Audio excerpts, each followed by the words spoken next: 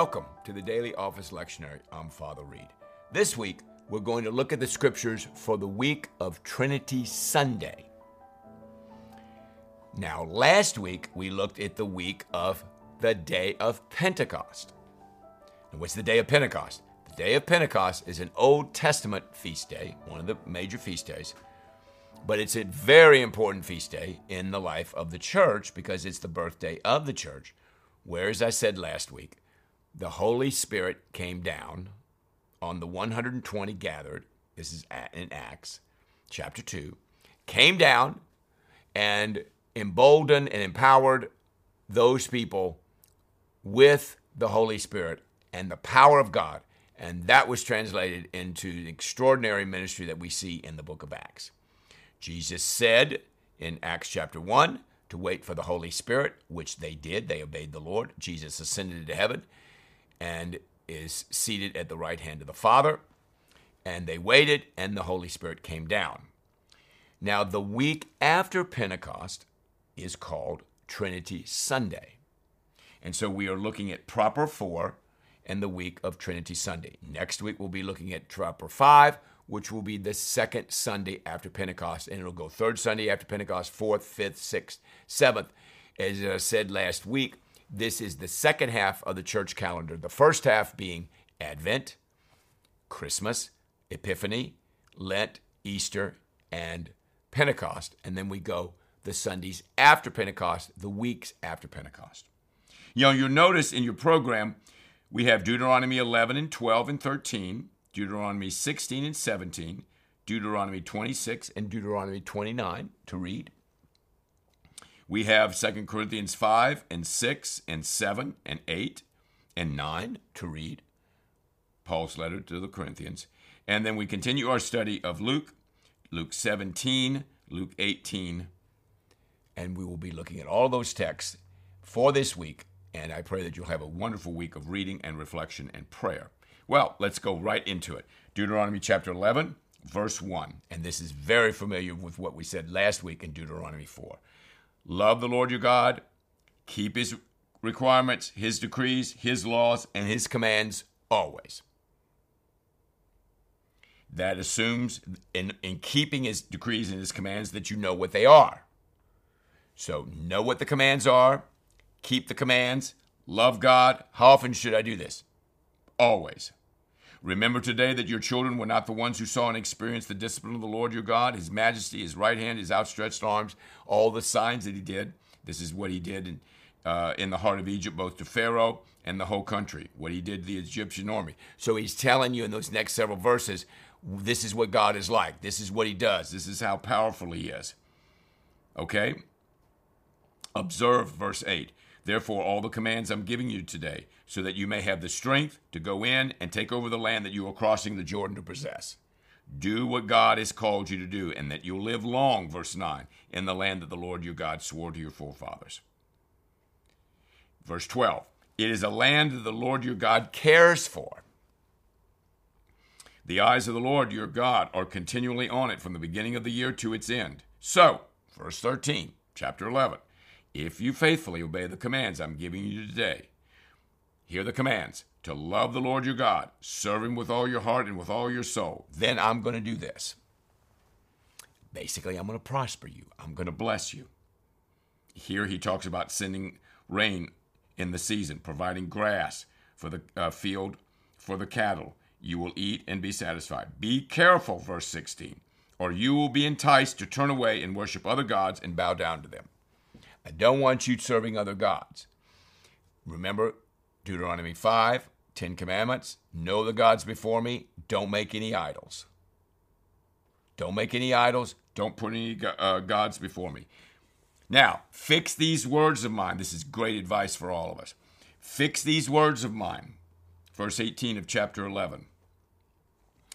In your hearts and your minds, tie them as symbols on your hands and bind them on your foreheads. Teach them to your children, talking about them when you sit at home and when you walk down the road, when you lie down and when you get up. Great advice for all of us, even to this day. Chapter 12. You must not worship the Lord your God in their way, verse 4, but you're to seek the place that your Lord your God will choose you from among all the tribes to put his name there for his dwelling. To that place you must go. So he's talking about in those first several verses, you are not to follow the gods of other nations, because obviously they're in the edge of the Jordan. They're going west into the land of Israel that God has given them. And the places that are occupied by foreign nations are not of the Lord. So they cannot mingle and mix with them. Okay? They cannot adapt their practices or their gods for sure. Okay? You are not to do as we did here today, verse 8, everyone as he sees fit, since you've not reached the resting place and the inheritance of the Lord your God has given you. But you will cross the Jordan, and you will settle in the land your Lord your God has given you as an inheritance. And then he's going to give you rest from all your enemies around you so that you can live in safety. So their success in taking over the land that God has given them is predicated on them obeying, the Israelites obeying the word of the Lord and doing what God says. Let's look at chapter 13, 1 through 11. The Lord your God is testing you. It is the Lord your God you must follow, verse 14, and him you must revere. Keep his commands and obey him. Back to that again. He's teaching us, what are his commands? Do what they are. Serve him and hold fast to him. Look what he says at the end of verse 5. Purge the evil from among you. So we are to deal with our sins on a regular daily basis. We are to deal with our sins. In Colossians 3:5, it says to put to death your sinful nature. Okay. Do not move toward the flesh. Move according to the Spirit, Romans chapter 8. Follow the Lord your God. Keep his commands. Obey him. He is the one that you should serve.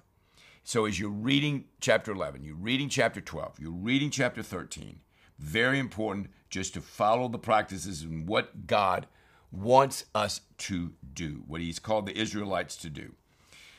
Chapter 16, 18 through 20. Chapter 16, 18. Now he's talking about appointing judges, follow justice and justice alone. It's important to live in a just way. Not lying, not cheating, not stealing. Chapter 17, 14 to 20. He talks about the king. When he takes the throne of his kingdom, verse 18, he is to write for himself on a scroll a copy of this law, taken from that of the priests who are Levites.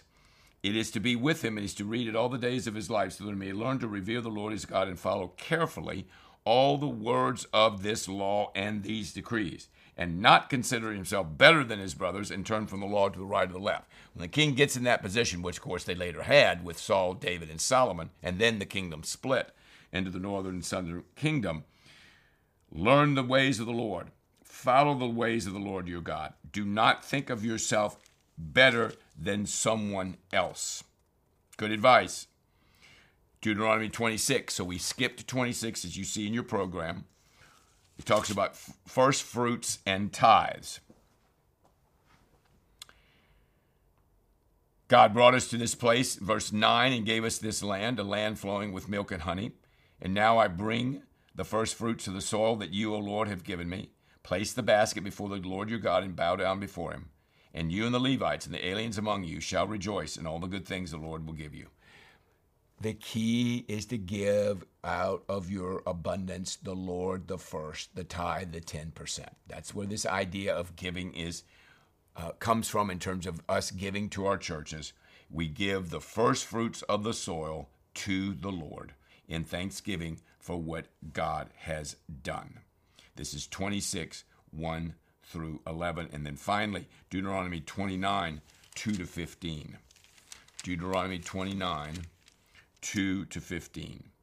Let's look at verse 1. These are the terms of the covenant that the Lord commanded Moses to make with the Israelites in Moab, in addition to the covenant we had made with him at Horeb. So he summoned the Israelites and said to them, okay?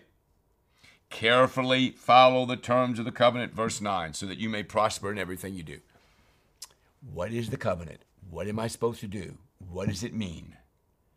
If I understand what it means, and I understand what I'm supposed to do, then I go and then I do it. And it is crucial that I do that.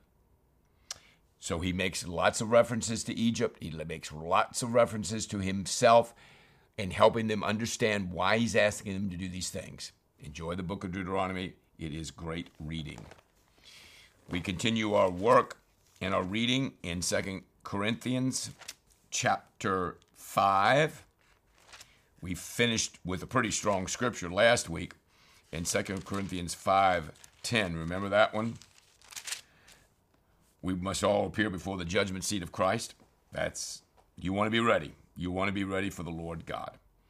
Chapter 5:11 through 6:2.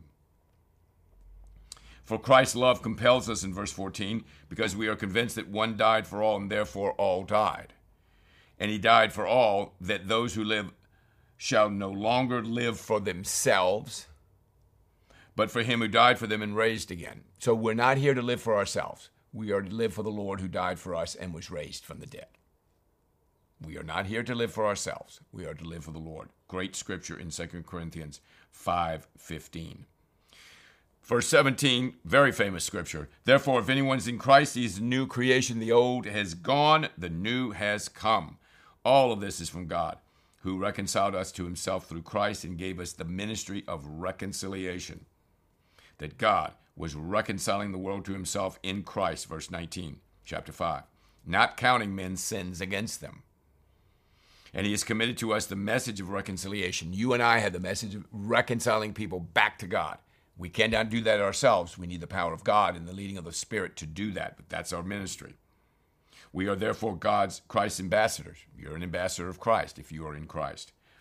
As though God were making his appeal through us, we implore you on Christ's behalf, be reconciled to God. Verse 21. God made him who had no sin to be sin for us, so that in him we might become the righteousness of God. So Jesus became sin for us.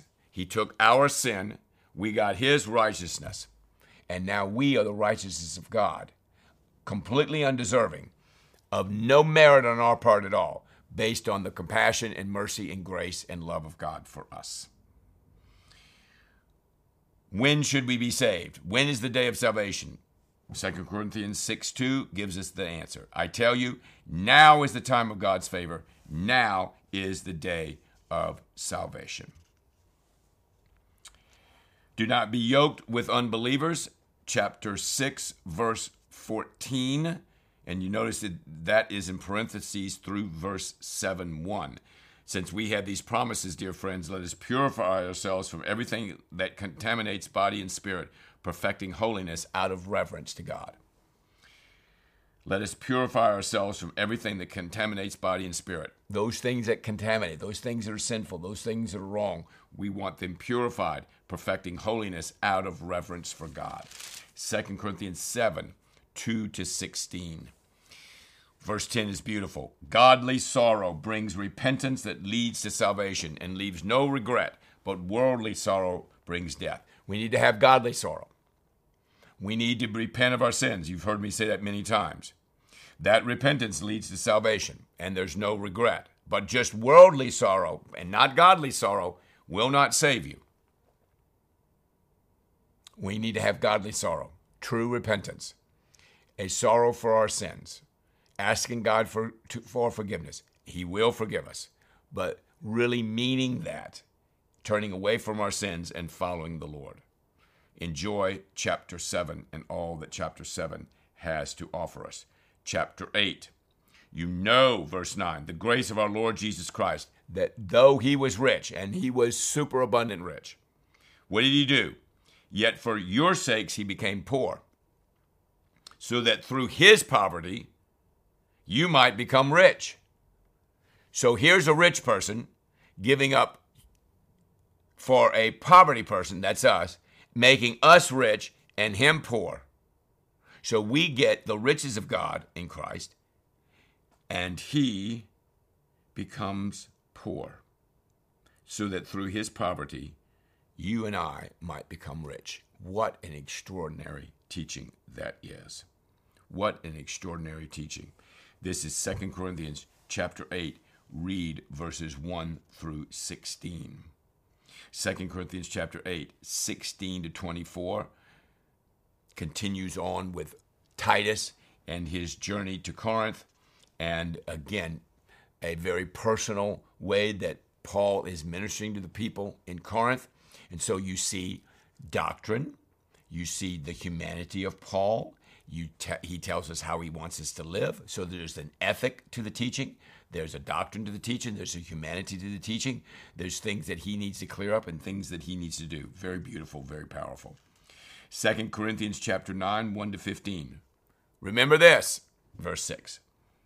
Whoever sows sparingly will reap sparingly. Whoever sows generously will reap generously. I want you to reap generously.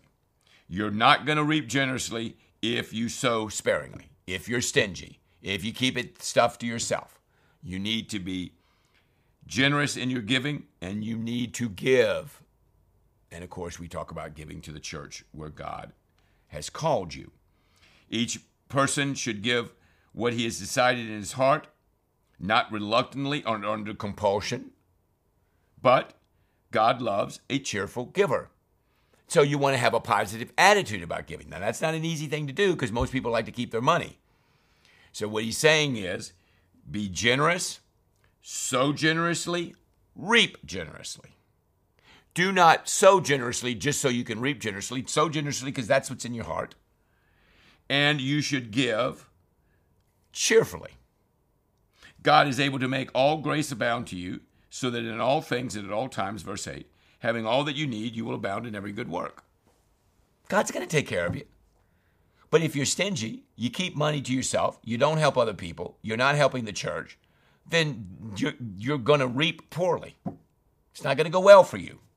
I do not advise it. But God is the one that's is able to make all grace abound to you. So you'll have everything you need. But if he withdraws his grace because we are cheap and we are tight and we are not generous and we are not willing to give up our resources, which are God's anyway, that's not going to be a good thing for us. So be generous in every way that you can be, okay? Very, very important.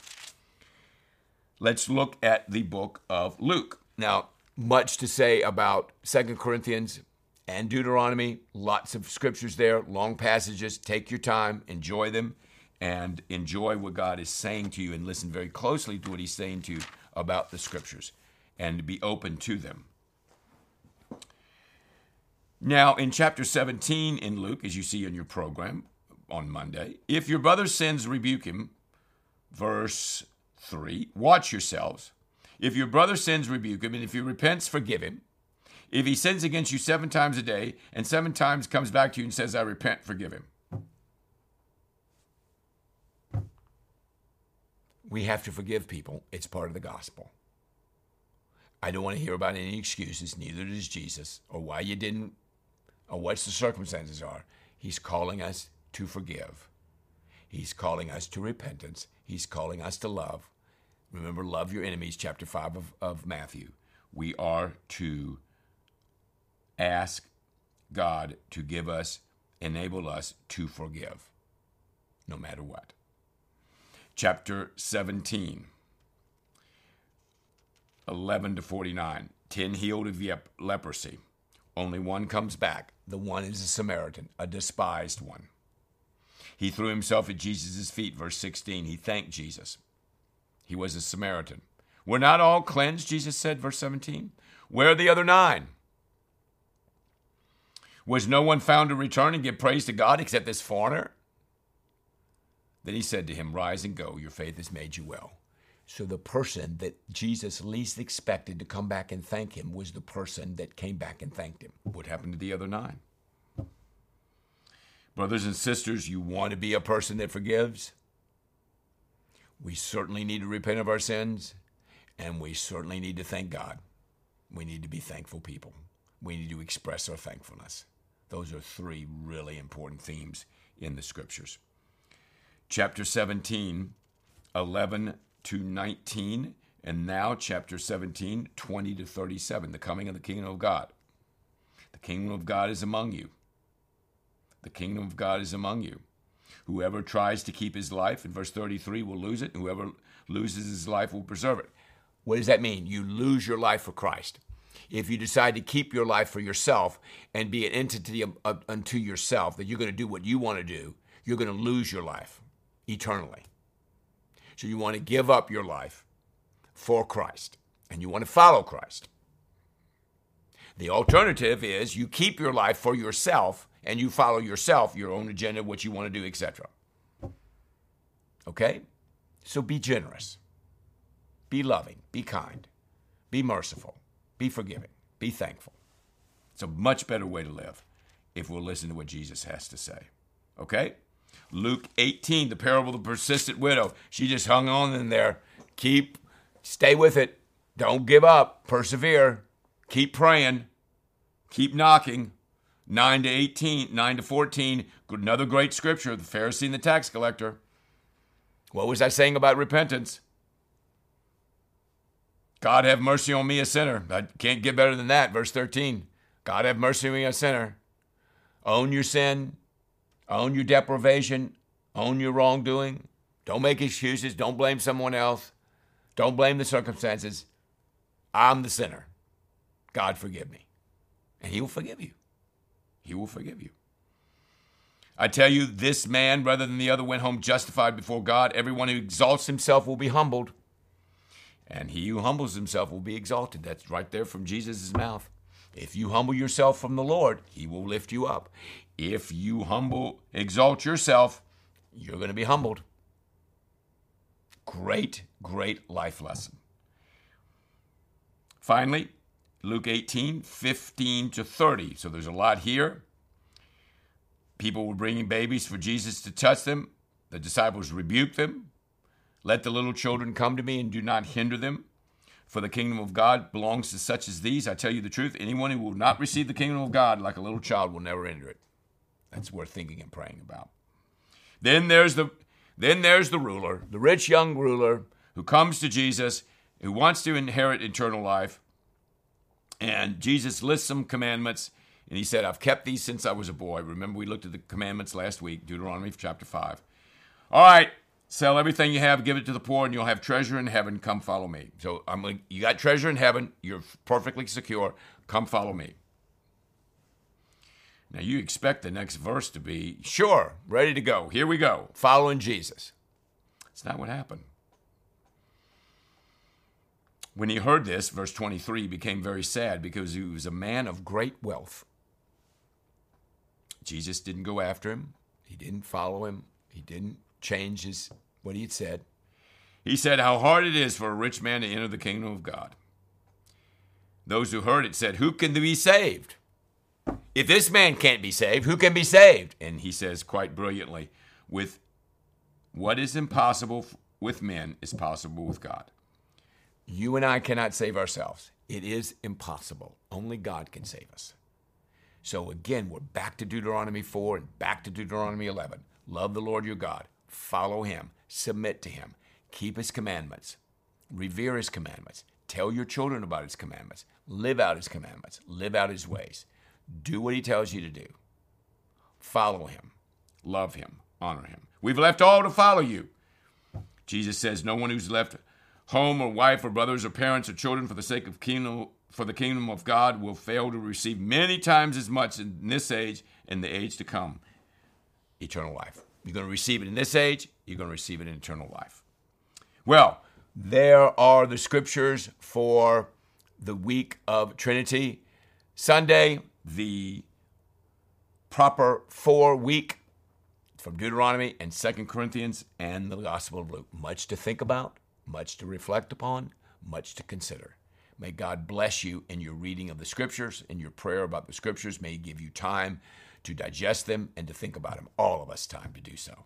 And if there's a need of repentance or a need that God brings up into your life that you fall short of the glory of God and you need to confess it, then please do so and receive the forgiveness of the Lord. And remember to forgive your brother or sister no matter how many times they've offended you. God bless you, and we look forward to seeing you next week for the Daily Office Lectionary.